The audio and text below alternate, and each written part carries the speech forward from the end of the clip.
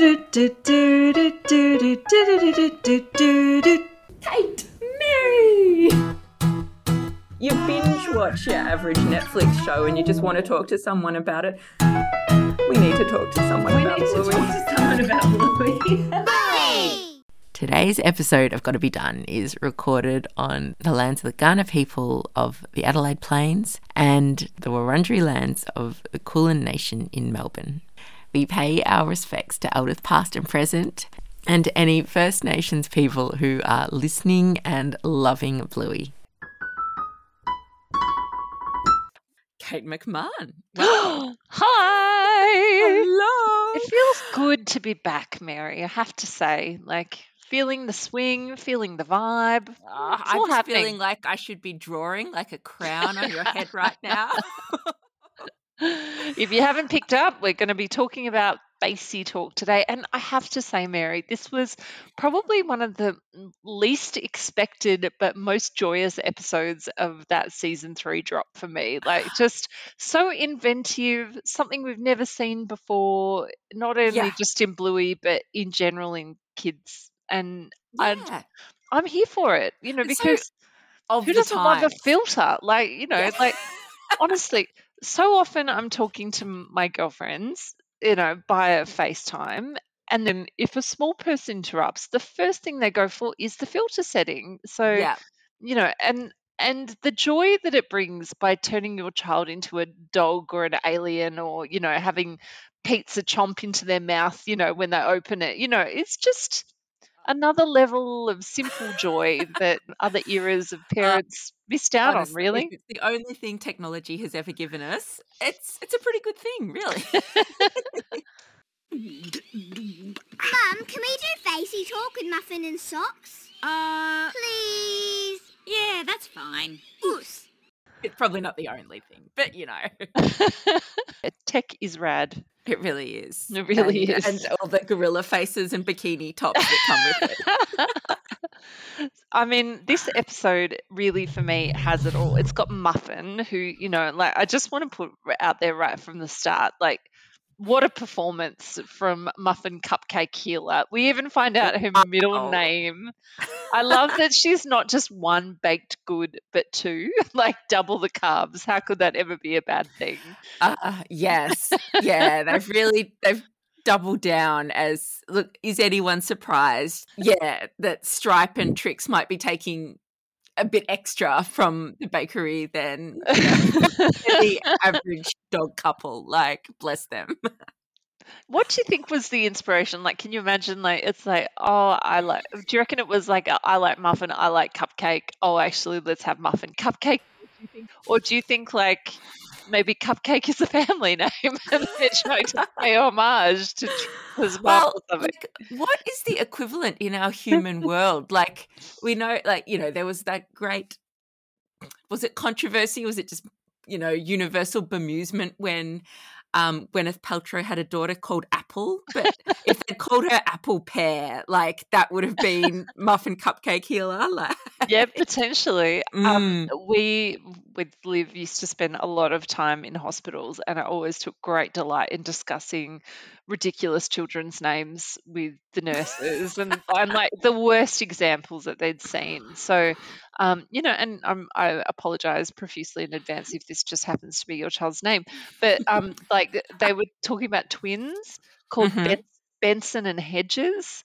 No way. Yes, that's made up. No, it was true. Is that a cigarette brand everywhere? Do you think? I don't know if it's a cigarette brand everywhere, but it was definitely like a cigarette brand here in Australia. When these babies just particularly smoking. Like, what? How do you? Baby called Lovely Perfume. Baby called Absidy, which is spelled ABCDE. Yeah, look, I feel like you're being trolled, Kate.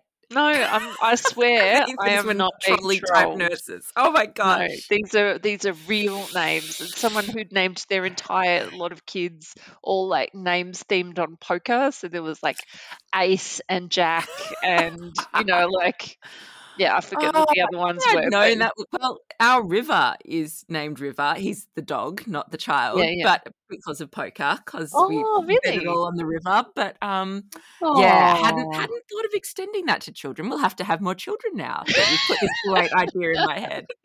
Look, I just don't think you were creative enough with your naming Yeah, of your children. fail. You clearly missed the boat. It's naming them all after, I don't know, some bizarre brand of car or something. So, yep.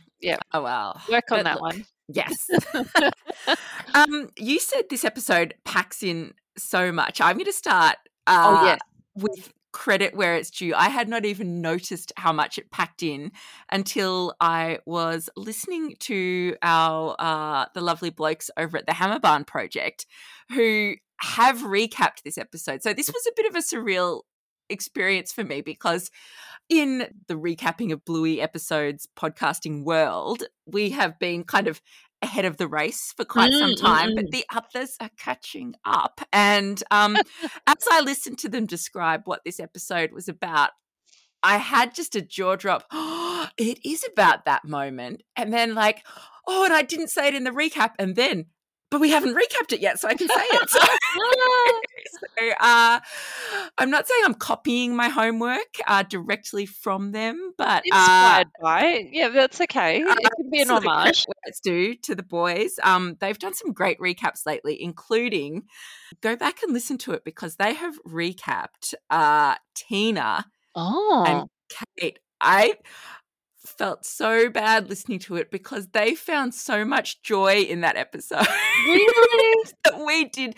And anyone who listened possibly through gritted teeth to our recap did not find. So yeah, it pays to shop around, get the full perspective from all the Bluey recap podcasts is what I am saying. So thank you. I'm sorry, you boys. cannot change my mind on that one. I'm sorry. It's just not my favorite. That's okay. You know, like most of Bluey is my favorite. Yeah, no, it's fair. Yeah.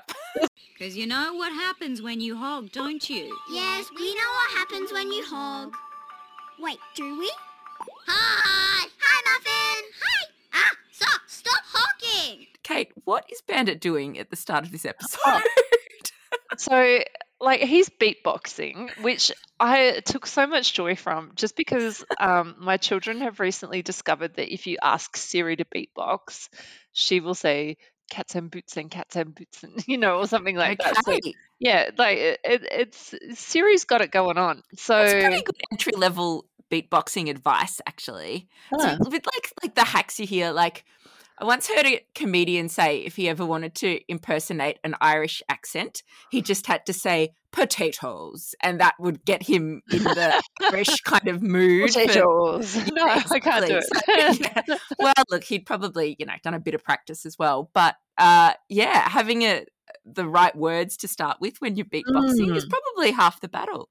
Yeah. I'm trying to think, like, beatboxing to me is one of those things that I admire greatly, anyone who does it. But it seems just like a kind of a mystery as to how they do it. Like, how do you discover that you can beatbox? Do you just, is it something that can be acquired through practice? Yeah. Or is it a naturally like occurring skill, like, you know, being able to roll your tongue or something that one day you just try and oh my God, I can actually do it. No. Like, I don't know. I have a feeling it's one of those immersive things if you just like surrounded by beatboxing all the time, which sounds like cruel and unusual torture now that I say it out loud. But okay, so Bandit is clearly advanced enough that he can both beatbox and like sort of cut a rug at the same time because he's also doing moves that to me at one point looks like the single ladies dance move. Like what is like he doing? Beyonce style. And he's in the kitchen. Like, yes. Yeah.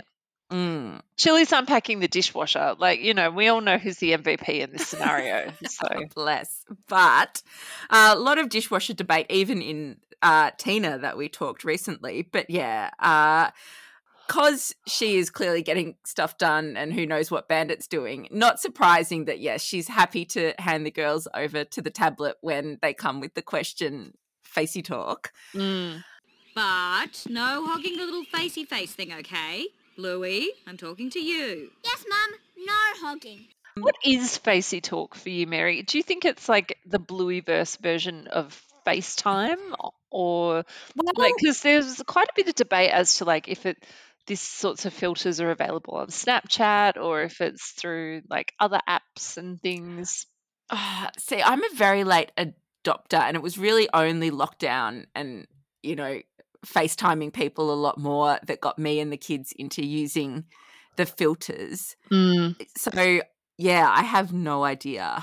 But the drawing aspect of this actually does look quite fun. Mm. Is it out there? Apparently the internet says that Snapchat you can draw on. And I was like, Okay. as if the girls are calling each other through Snapchat. So anyway, maybe it's a thing. Maybe I'm just not advanced. Maybe I should hand my phone to my kids next time FaceTiming to see what they come up with. But yeah, usually it's the gorilla with the bra filter equivalent of whatever the Amazing. reality thing is. Yeah. Cool. Well, I love that for you. Yeah. Like, I find like Bluey episodes are so good at coining a phrase. So Faceytalk as a portmanteau didn't exist before, as far as I can tell, much like a chicken rat or many other things in the Blueyverse. Gryffindor, But yeah. does that make it Ludo copyright? And could someone launch a Faceytime app based entirely on this episode now? Oh, And would that put more phones at risk of ending up in pools? Like, probably. high possibility, but yeah, maybe it could just be like a 5-minute, like I'm imagining like some sort of filter app thing where you could call people and draw, but then like at the 5-minute mark, you get like Muffin pop up and go, "Stop hogging!" and like just as soon as the girls like make that call to Muffin and Socks even like breathes a little bit close to her, she is so hot on the stop hogging. Like, and who could have quite seen it terrifying. coming? Obviously Chili. Obviously we've been doing this road before because, yeah, even as she hands the tablet to the girls to dial in, it's the good advice that remember not to hog because you know what happens when you hog. And Bluey's little half question but half distracted, like, wait, do we? Like, it just sets up this episode so beautifully. And yeah, I like from that point, it's almost the pantomime-ish episode. Like, there's so much of the he's behind you to come and all that kind of thing. Yeah, the way this steps through, even though it's so original, is just so like traditionally perfect storytelling. I love it. Yeah, it's definitely up there for me. I have to say, Mary, did your kids know what hogging was prior to this episode? Because my kids had never heard that term. Like, they heard about like, not taking turns or not sharing, but they didn't really understand what hogging meant. That is a good question. I don't know if they would have actually, but they certainly knew by the end of the episode. So very educational. Yeah. Tick. No, I think our messaging has always just been so pro-sharing, not anti-hogging. But yeah, it's always good to have the light side and the dark side laid out. That's true. How does hogging conversations go in your house? Because I have to say, I've been reading blogs lately, much like Aunt Trix, and one of my favorite Instagram people is Dr. Becky at Good Inside. She's got a prolific Instagram thing, and she did a really interesting thing the other day about it's not so much about sharing, it's about encouraging your children to turn take. Okay. Because like, imagine if you were in the middle of, like, say, reading a book and someone came over to your house and was like, "Oh, I want to read that book." And you're like, "Well, hang on, I'm in the middle of it, but I'll let you know when I'm done," kind of thing. And if they just, like, someone else came in and was like, "No, you should give her that book right now," kind of thing, and let her have a turn, you would rightly feel pretty outraged and probably hide your book next time like that friend came over so that they wouldn't just take your book. So she was talking about like how having strong boundaries around turn taking and being like, so and so's playing with this toy now, as soon as they're done you can play with it, kind of thing, is a better way of framing that sharing conversation. But then I don't know, it's such a hot issue for debate, isn't it? I think we see where that can go even within this episode if it's a turn of a certain ukulele that you're having.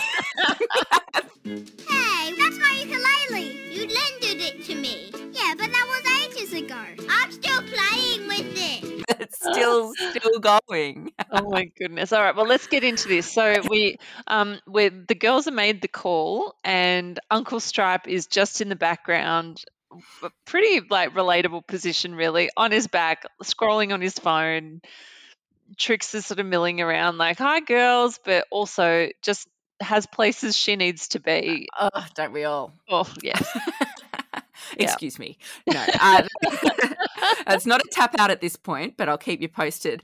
Yeah, look, it's a chaotic setup, but also those first few exchanges. I love how many.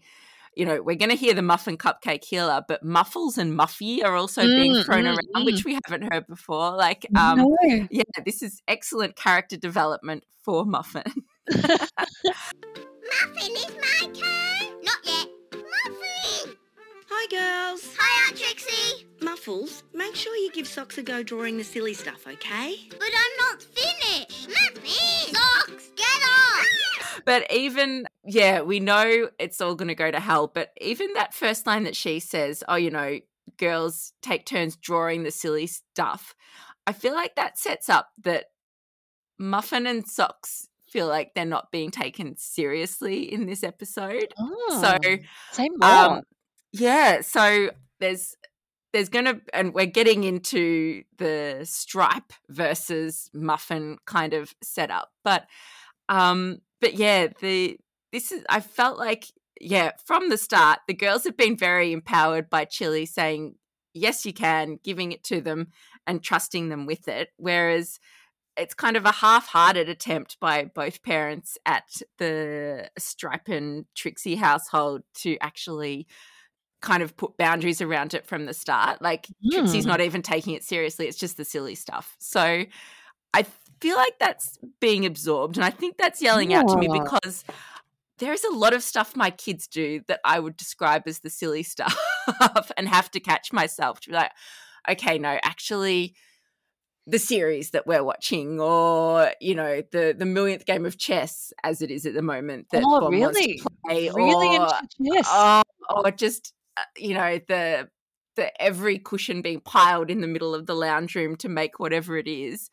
Like, the moment I kind of like, just dismiss it is when the pushback really starts on them not wanting to negotiate at all. Interesting. So there's some parenting advice I can put in a blog for Trixie, but please. I don't have the solution. I just know the problem at this point. That clickbait article would just go off, I'm sure. Yeah. Okay, Muffy, there's the timer. Socks' turn now. Yay! I have to finish my cowboy hat.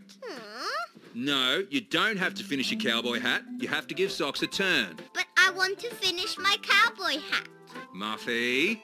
So Muffin's having her turn, and she's drawing a pretty impressive-looking cowboy hat. I have to say, this was a good cowboy hat tutorial, really, wasn't it? Like, how you can draw it sort of with the different shapes and then fill it in, and it looks really good. Yeah. So thanks, Bluey. That was That's a nice whole generation of kids that's going to know how to draw a cowboy hat. Yeah, I'll say. But things start to go south when Socks, like Stripe sets a timer basically so that Socks can be guaranteed of having her turn. I mean, the 5-minute timer always just goes off, like, it feels like about 2 seconds later when it's your turn, and an hour later when it feels like when it's someone else's. And Muffin is not happy. Muffin Healer, give your sister a turn now. But I want to do a cowboy hat. Just give her a turn, Muffin. No! Muffin Cupcake Healer. Cowboy hat. If you say cowboy hat one more time, you'll be in timeout. Cowboy hat. Everyone at this point wants to see how the cowboy hat's going to finish up. So it's a kind of smart way of putting you maybe just a little bit on Muffin Cupcake Healer's side. But if you'd set out, and we know that, when Joe Brum writes an episode, he sets out to be very specific, set out to kind of put a nice laundry list together of how not to negotiate with a preschooler. I feel like Stripes ticked every box here because, for a start, he's like, I'll turn it off, and the screams of horror, he's backing down, so he's not holding his ground. Yeah. Timers, like you say, so arbitrary when they're cutting across a creative endeavor. And then what he ends up with is, if you say cowboy hat one more time, and that is just what's wrong with saying cowboy hat? Like the Queen herself would say cowboy hat. The kind of unreasonableness or meaninglessness of the boundary he's building, like Muffin's sensing that, and Muffin is also sensing blood in the water at this point. And I just like that steely determination. Like, surely there is nothing more terrifying than a very small child who just looks at you dead in the face and then is like, cowboy hat. It's like, I'm not here to mess around. It's a real big boss energy. Oh my gosh. Not her first rodeo. No, absolutely not. Boy hat or otherwise. She gets put in timeout pretty quick, but yes, Stripe's victory here is extremely short-lived.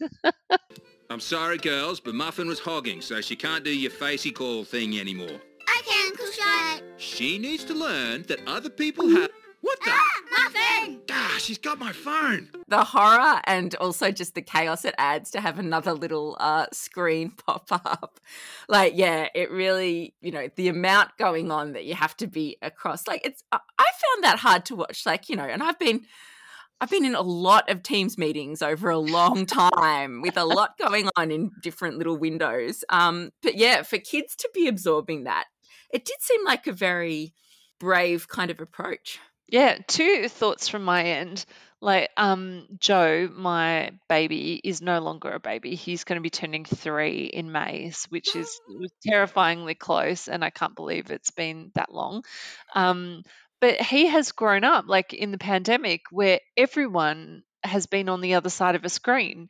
So for him watching this, it was just normal, to see in little windows into different sort of angles. Even when people are in the same office, in my previous role, we'd all be on Teams together and things like that. So I found it sort of what's happening over there? What's happening over there? Difficult to keep up. And he was absolutely fine with it. So that was an initial learning that I was like, oh, wow, we really have grown up differently. And then I just have to take my hat off to the animation team here because it is so hard, the level of detail that goes into every frame of Bluey. And they're not just doing one frame here. They're doing 3 the whole time, and right across. So it's effectively doing 3 times the work in miniature all at the same time. Yes. Oh my gosh. Amazing. I hadn't even thought about that, but totally. Yeah. And they kind of to sort of plot out how to do kind of plot development when you can only see the screens. Yes. So well done, but and did you watch any kind of those shows popping up through the pandemic that tried to do the same thing, kind of drama through just people remotely connecting with each other? No, not really. I did see there was a Nancy Myers brief 10-minute thing, and it was a reunion of the father of the bride or something like that. There seem to be quite a few Zoom calls bringing actors and people together to sort of do little plot things. And in it was Steve Martin and Diane Keaton, and they were doing a Zoom call with the family, but then it was a little movie. It's probably on YouTube or something. Did it work? Yeah, it was a cute little 10-minute thing, but it was kind of yeah, because some were quite highly produced. And there's one that's had series after series. I can't remember the name, but it's on ABC in Australia, and it's with a former Doctor Who. Oh, Matt Smith or definitely one of them. David Tennant. They're all the same person, David Tennant. I love him. Yeah, but I haven't watched that. But there was one just a single series one that was sort of popped up in July 2020 called Retrograde, which was Australian and like 30-somethings kind of questioning all their life choices and working out, how to live in pandemic and trying to still have romances and work out where their love lives were going in deep lockdown, which was quite well done. And the personalities of the characters just had to be so big to make it work. So there was not a single kind of what would you call it, like shy and retiring type in this friendship group, because it just wouldn't have worked on bringing out their narrative through just being on a screen. But yeah, all you ever saw was their calls and people dropping out of the conversation and coming back in, and then the text chat off to the side. And sometimes, they'd accidentally, there was side text chats and they'd text the wrong person in the wrong chat and things like that. So imagine if this episode also had a text element.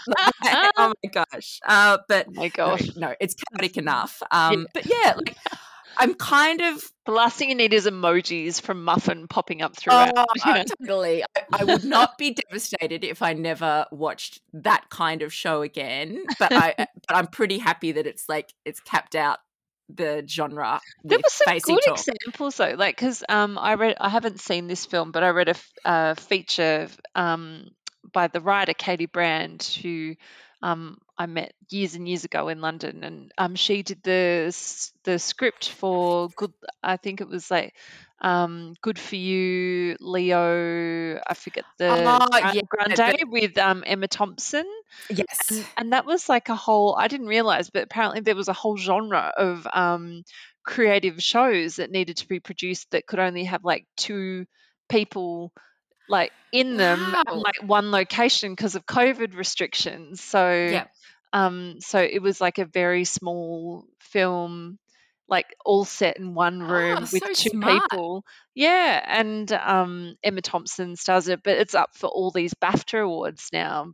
So yeah, I think done well, that sort of genre is incredible. Muffin, you get off my phone this instant. Ugh. He's coming, Muffin! Muffin! Running away will only make it worse! I wonder what came first, the script that fitted the COVID safe, or they're like, right, what could happen with 2 people in a room? Like, throw ideas at me. Quite a few things, I feel. So yeah, it's landed in an interesting place. This is a family show, Mary. Keep it that way.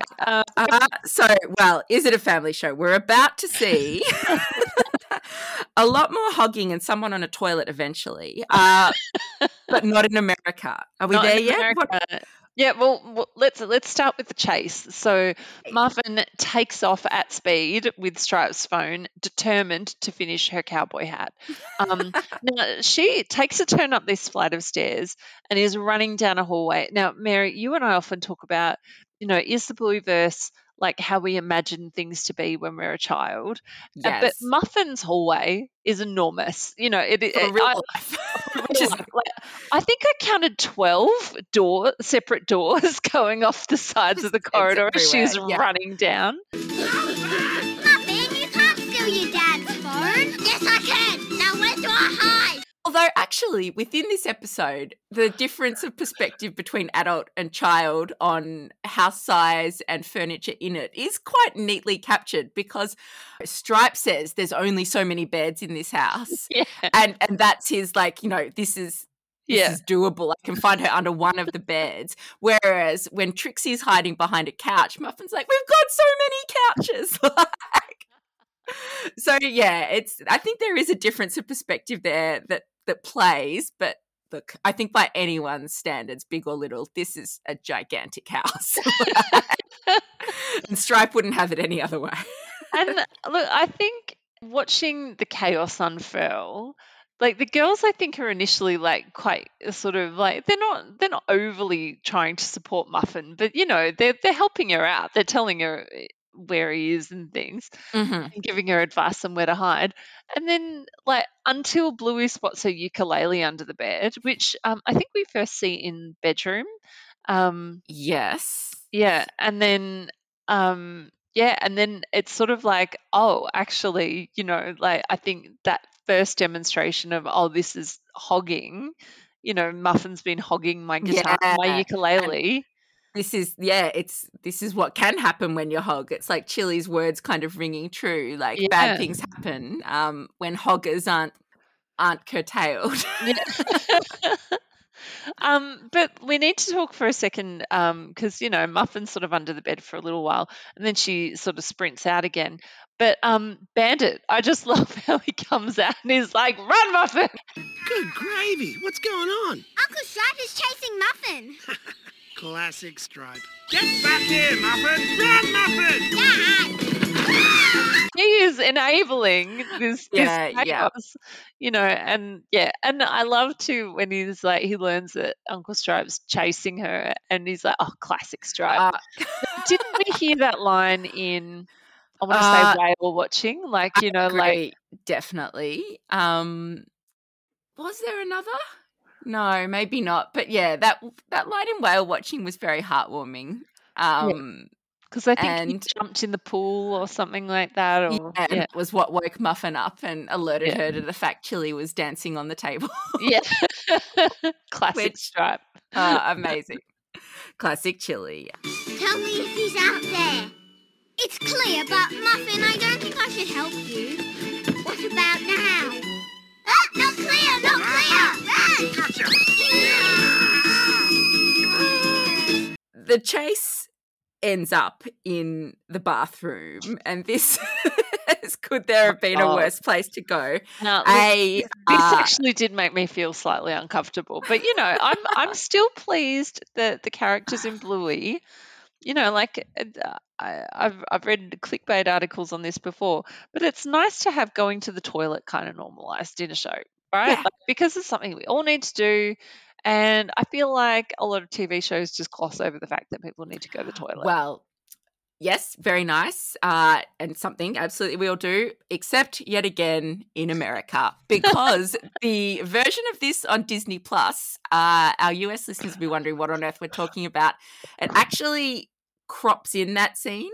So you only see Muffin's head, and Trixie, even though she is covered by the magazine she's reading on the toilet, is not in the shot at all. You can't tell that she's on the toilet. It's established by a voice that they're in the bathroom. So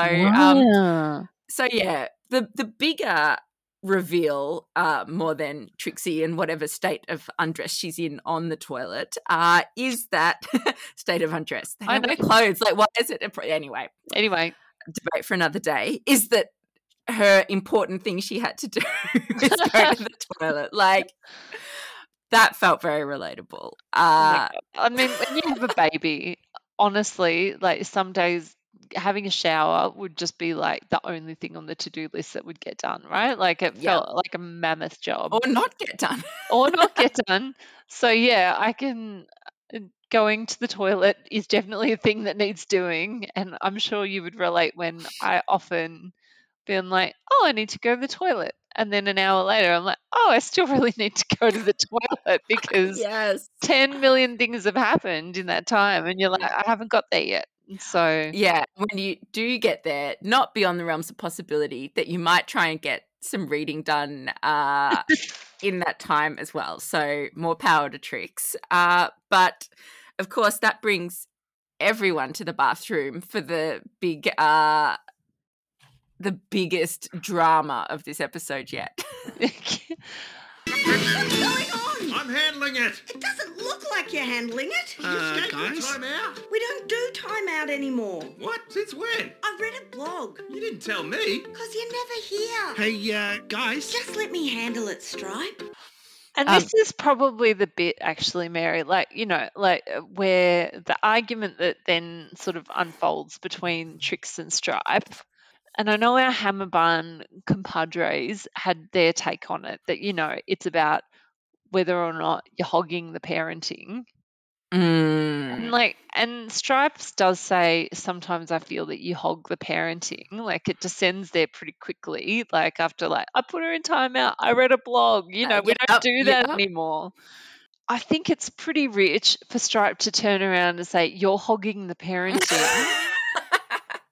Like, more than a bit rich, to be honest. When, like, Trix is like, "You're never here." So it's like, well, she's clearly doing her best. And, Uh-huh. and I think this is a very relatable moment for a lot of women.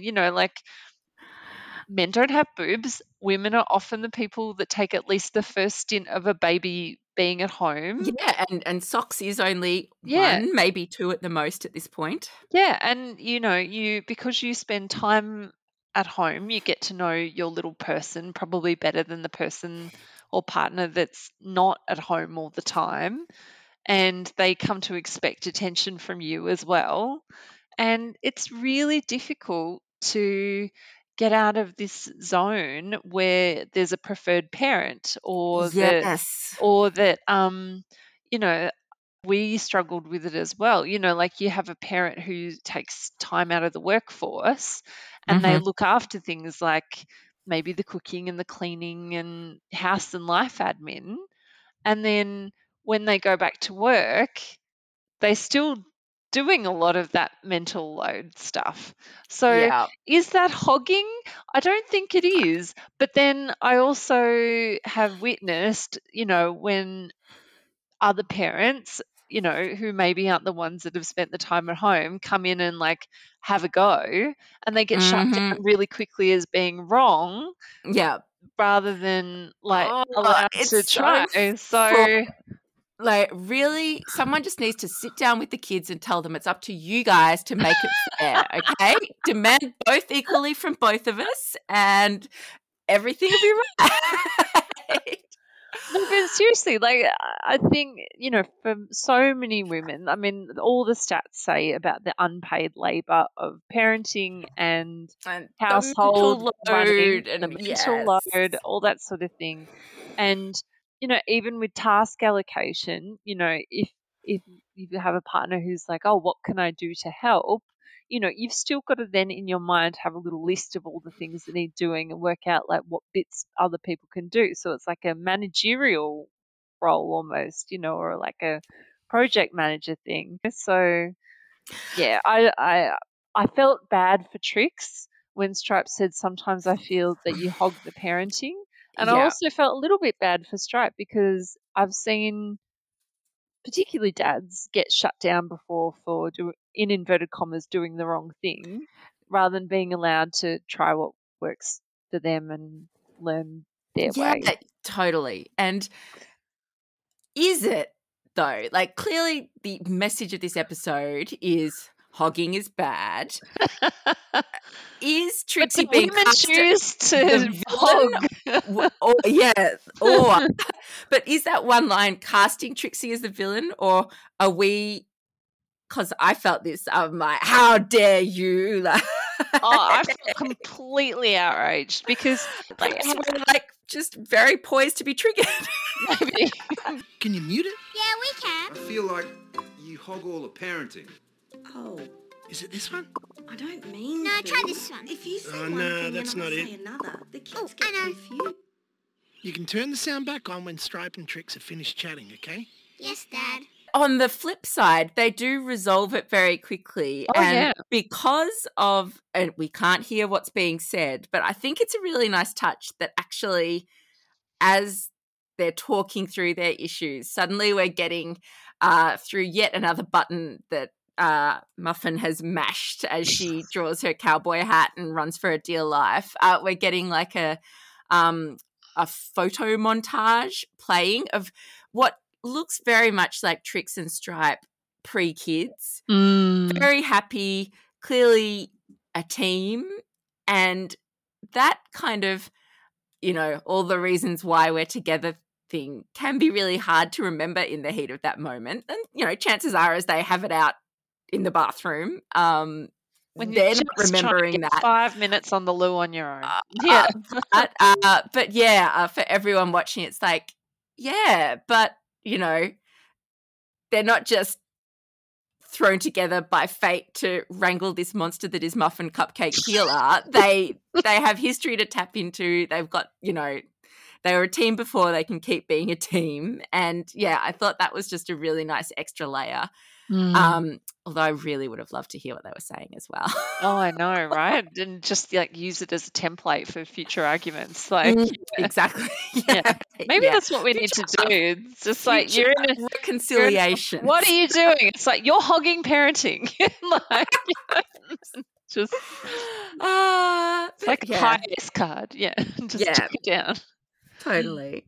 Oh my gosh. Just what makes me like all the things you can hog. Like, you're hogging bin night. Like you're like there's just so many things that I think that's probably got me, is because I think just from personal experience, I don't think a lot of my female friends would choose to hog parenting, but for whatever reason they've ended up doing the majority. Yes. Because of circumstance. Yeah, and the patriarchy.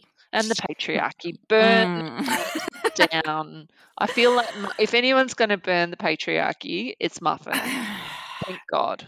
Well, look, she's got a fairly good chance. She's got good role models both in her parents, but we also see Stripe trip over a cat squad bike in this episode, and then the fearless felines of Cat Squad are also all over her bedding. Yeah. Good cartoon role models as well. It well. was such a nice little Easter egg too from library to see the Cat Squad vehicle again, and Stripe just is taken down, making noise, still like defeating foes. It really is for Muffin's protection. Muffin, better look behind you. Why? Muffin, stop running away, Muffin. Muffin, I would urgently advise you to stop right now. Listen to your father. So the girls can see that Trix and Stripe have kind of made up, and watch out, they're right behind you. They're working as a team. This can only spell doom for one Muffin cupcake healer. So, she is running for her life. And then we get to our final climatic chaotic scene. Oh my gosh. I love that, as Muffin is cornered back in the lounge room where Socks has just been calmly drawing all this time. I'm so glad Stripe and Trix have got a Socks in their life as well, because she is just growing into the darlingest of darlings that doesn't even look like she bites people anymore. I love that it's a dog toy that Muffin accidentally trips on and the phone goes fly.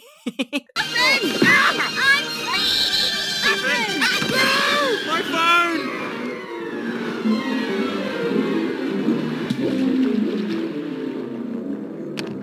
Oh boy. Of But course. what is it that she yells as she, just before that happens? Does she yell freedom or something like that? Like, is that a bit of a Braveheart moment? It's a very last gasp kind of move, isn't it? I didn't watch it with subtitles, so I'm not sure, but I thought she yells like freedom, which to me was like Mel Gibson Braveheart kind of. Yeah, she's never say die. And with her markings, she kind of looked like she had the face paint a little bit like. Well, I suspect Muffin hasn't seen how that movie ends. Perhaps it's a good lesson for us all. There are worse places than Time Out. My heart was in my mouth as the phone as what we were seeing on that phone is just sky, then water, then sky, then water. Like, it would have been so fun to animate that. Oh my God, but so complicated, right? Because it's basically like a 360-degree rotating view in one of the things, and you're trying to make it marry with like what you can see in the other frame, which is Stripe, Trixie and Muffin all at that balcony, like watching the phone fall. I just thought so clever, and I've never seen anything like it as well. Like, what an innovative way to tell a story. It was really cool. Just Bubbles and cut Meanwhile, out. it's fair to say, like, Bluey and Bingo have just been, like, mouths agog the whole time watching. Never, like whatever they watch on TV, it's not, they're not allowed to watch this level. There has been no drawing on their screen for this whole time. Meanwhile, Socks is just like, yeah, whatever. This is another day in paradise, like. Yeah. Look, it's so. She's amazing. actually drawn like a field of flowers with the sun shining. Like nothing is wrong in her world. It's great. And then, if there's anything can unify parents, of course it's catastrophe. And suddenly Trix and Stripe are on exactly the same page, blog advice notwithstanding. And it's Sorry, Dad. Muffin. Yes? Time out. Okay. And Muffin, accepts it. Like perhaps this is the start of an exciting new chapter for Muffin, accepting what her parents tell her. Well, we do see following this episode Granny Mobile featuring Muffin. So, maybe she has learned her, like she's paid her penance and she's trying to turn a leaf for good after this. But what a way to go down. And you're right, Mary, that little crackle of the phone and then the screen goes black. It's just perfection. Finish. Oh, wow, that's great, Socks. Thank you. We don't get much after that. Like obviously, it's the justice is served kind of ending. But I love the add-on on this, and it might even be my Brene moment, I reckon, Kate, that you then realise in the final scene that Bluey has been having her turn for this entire time, and Bingo finally pipes up and says, can she have her turn now? And Bluey's learnt the lesson that she's seen on the screen and hands it over. But it almost makes me wonder, is the message, well, you can hog if you've already built enough trust with the person that you're hogging from, that, Bingo knew she would get a turn eventually and she was prepared to let Bluey hog in the meantime because she just knew her turn was coming. Yeah, maybe. Yeah, like I think there's that spirit of generosity, isn't there, that means that relationships are on surer footing. One thing actually that was my Brene Brown moment, Mary, was in those last few seconds of the screenplay, if you like, or like of the action on the screen. And Stripe and Trixie are still standing on the balcony. Muffin's gone off to timeout, and Stripe's looking out over the balcony at his phone. And Trixie just goes to move her paw onto his arm. And for me, that was a really moving moment of repair, know, and it got me thinking about how vital it is that in any relationship where there's, been tension or whatever, that both parties are actively trying to repair. And, even when they were having that little conflict in the bathroom, Trix and Stripe, like he's trying to reach out and touch her arm and like reassure her, and he immediately goes to, I feel like you're hogging the parenting, so like I think that's his way of trying to be a bit vulnerable, like I feel like I'm excluded. But I just thought that little gesture from Trix right at the very end was such a generous move because it shows that she's on his side and that they're that team. And it is a kind of moment that needs sympathy as well. He's lost something quite precious to him. Like lucky that much didn't go in as well. But I think, like the parallel between the girls is like when you've got that trust in that relationship, and if there is conflict, you can repair it much more easily. Yeah. And it's never going to be fair in every moment that, someone's always having a turn and someone's not. But, playing the long game like Bingo does, waiting for her turn. And, Stripe wanting to be there, even if he's botching it spectacularly. It's seasons, and I feel like maybe it wasn't as much villain casting as I initially thought. Actually, perhaps that was to make the bigger message land that that Bluey and Bingo bring home too. Can I have a turn now, Bluey? Oh, yeah, sure. Thanks. No problem. Because we know what happens when you hog. Who's your MVP? Oh gosh, maybe Muffin for going to timeout. Yeah, mine's just Muffin for the chaos. Like, I just love her energy so much. Yeah, look, it's so Muffin. I love it. But maybe a special mention for Socks, who, like you said, her art is spectacular. And even once the credits are rolling, you know, the little animation down in the bottom corner, it's her art too, which, always makes that feel a bit more special. I was, at the end of last year, I caught at Melbourne International Film Festival, Joe Brum was in Melbourne and did a session that they played a few Blueys on the big screen. Amazing. Oh, wow. And then he sort of talked about things, and he talked about, we've probably never really discussed that final little animation, but he said it was something the ABC said they had to include. And which I got the vibe he was not so rapt about that. Like, the 7 minutes is perfect, and why would you add on anything in the credits? But I think in the early episodes it was just Bluey dancing, but they've almost made it now. It highlights something really important that was part of the episode. And yeah, for it to be Socks's art, I feel like Socks would feel very chuffed. But yeah, I really watch carefully now what is in that little corner and what they're highlighting. And it's been things like Winton with his muscles. Yeah, with his muscles in stories, and I love that. And yeah, Uncle Stripe trying to open the boot of his car in Pizza Girls, which was almost like a deleted scene. Like, that didn't happen in the episode, but yeah, I loved that. So yeah, that's kind of a new way to look for Easter eggs to keep watching the credits. Yeah. Yeah.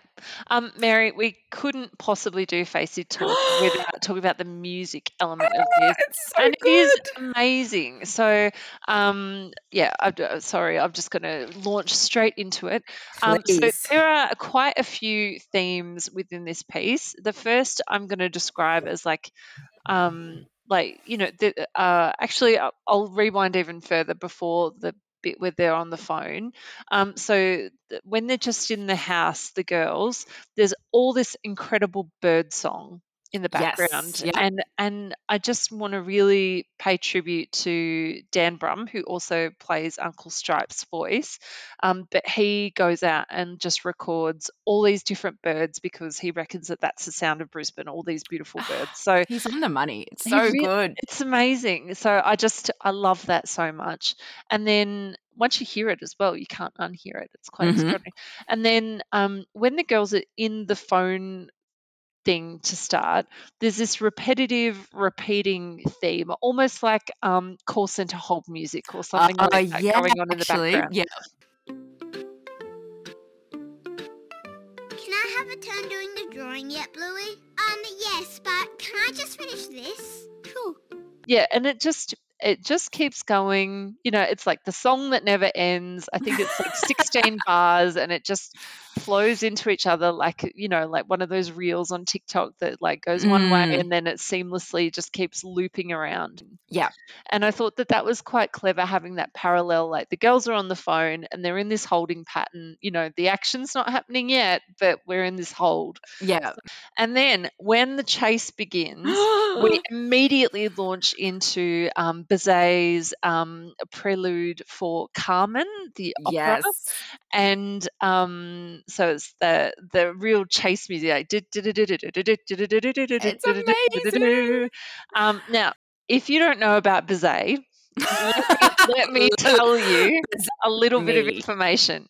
So Bizet has to thank the Franco-Prussian War for his fame. Wow. So let me give you a little bit of history, because the thing is with music, it is so deeply tied to history that you can't separate the two, really. And what's happening in art and culture is often reflected in music of the time. Okay. So 1870, Good year. Bizet can't get work in Paris. You know, Terrible year. like it's conservative and like up till this point, you know, he's been low level, not much success, all this sort of thing. And because the opera houses that had like the commissions and things tended towards a more conservative style. Mm-hmm. Everything changed with the Franco-Prussian War in 1870 to 1871. Now, if you're not familiar with your European revolutionary history, this was when France decided that the North German Confederation was getting too powerful and they decided to declare war. And that was a really terrible decision because some people now on reflection are like, the Prussian Chancellor Otto von Bismarck was probably poking France a bit and taunting them. And as soon as France invaded, he was like, hey, you 4 independent southern states of Germany, come and join us because, you know, France are invading and we need to protect our nation. So it probably like fast tracked the Confederation of Germany as we now know it. France lost. But in this time, there was so much resentment from what Napoleon was trying to do in invading Prussia. And Paris was actually overtaken by something called the Paris Commune for about a year-ish. So this was a revolutionary government. Oh, sorry, no, it wasn't a year. It was like maybe a couple of month period. But this was like a revolutionary government off the back of the war. Basically, the people in Paris were like, it was an anti-religious separation of church and state. They abolished child labor. Like it was socialist. It was progressive. It was very based in like communism and feminism and all these different movements. And it shook up so much conservatism that was in Paris at the time. Anyway, long story short, like most revolutions in France, it ended in a very bloody, horrible way with like 15,000 people arrested and many were deported to New Caledonia. And, you know, like there were people who were. Anyway. But what the legacy of that like little revolution in Paris was at the time is that it sort of gave people this appetite for something new, something controversial, something that they maybe hadn't seen before. So rather than sticking with the tried and tested, there all of a sudden was this opening for Bizet to be commissioned to do something different with the comic opera in Paris. So he had one show. It was just one act. Wasn't that successful. It went for about 11 shows, but it was successful enough, even though it was probably a bit more of a failure. But it was good enough that they were like, all right, well, let's commission something bigger from you. And we'll get in some people who've worked with Offenbach, who we know from like the can dance in shops. So they were like, right, we'll get some good people in. You know, you can do this, basically. And he came up with Carmen. Now, Carmen is set in southern Spain, and Home and Away, Eat Your Heart Out. This opera had it all. It had a love triangle between like a loyal soldier with a wild gypsy who stole his heart, and he leaves his job and he leaves his young promised love, and then Carmen falls in love with a toreador, like a bullfighter. Yeah. So the whole thing's quite tragic and, you know, like very sexy, drama filled, you know. So and this musical, even though it was sort of panned at the time, it ended up becoming a runaway success. Now, Carmen today is still one of the most played and performed operas in the world. Bizet died before he saw that success. Like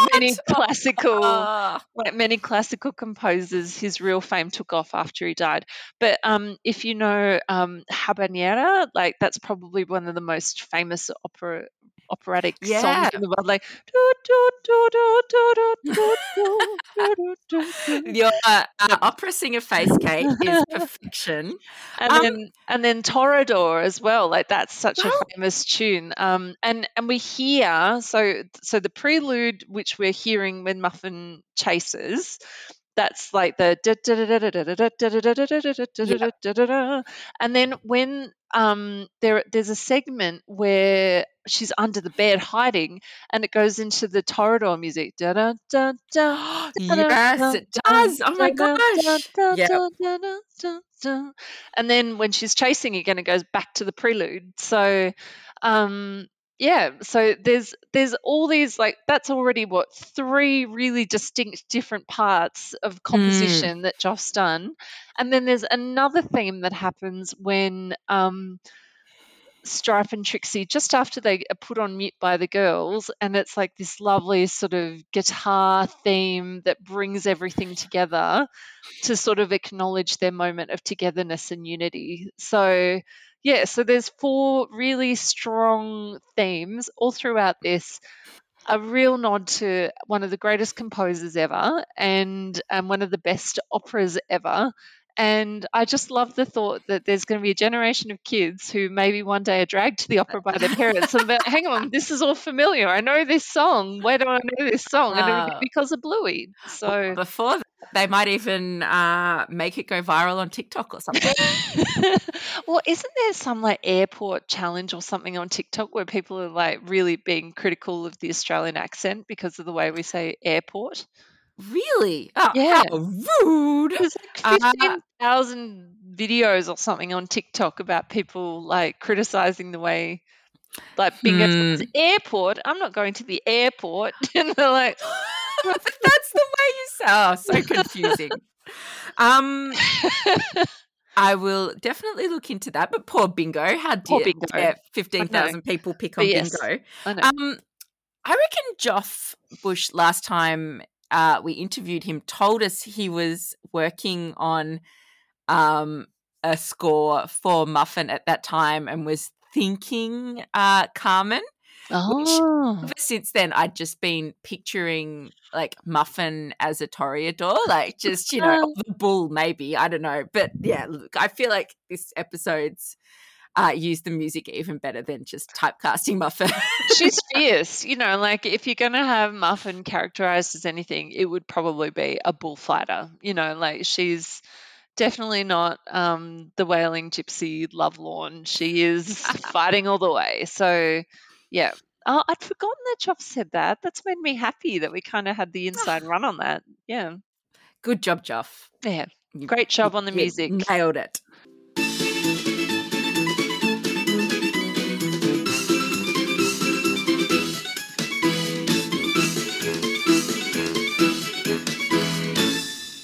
Line, Mary, do you have a favourite line?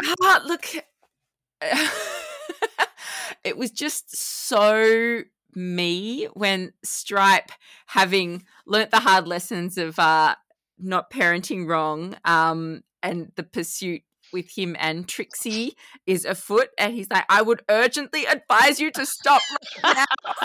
I'm like, and it's just that trying not to yell at your kids but trying to be forceful, but what is the point, because it never works anyway? Like, yeah, I felt like that captured everything in just that line actually made me like, oh, Stripe probably works in government. Like, that's yeah.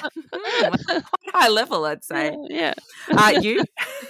For me, it was when Muffin like goes, and he goes, I'll take that as a yes. So this has been a long-running line in my house since this episode aired. So much optimism. I'll take that as a yes. Yeah. I will take that as a recap, Kate. That was a epic effort. A gallop, yeah. And I should say, so many people on the socials call this episode out as their favourite and say it's just a masterclass. Like, a lot of people, I think, with a filmmaking background, calling it kind of a masterclass in just how to tell a story on a screen. And yeah, agreed. Oh, 10 out of 10 from me. I would happily dial into this anytime. This madness.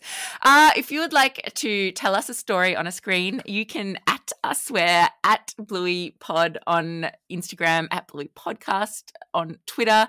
Gotta Be Done, the Bluey Podcast on Facebook, or you can email us. It's at Bluey Pod. It's blueypod@gmail.com. What a segue, Mary Bolling. That was amazing. Great job. Just so efficient at the final hurdle. Kate, it's been a non-efficient joy. It's so nice seeing you on a screen. All the flower gardens for you. And Yeah, I hope we'll you're not hiding under the next bed week. But in the meantime, it's got to be done. Bye. Socks, get off! Girls, I can't do this right now. I've got somewhere I need to be. I can handle it.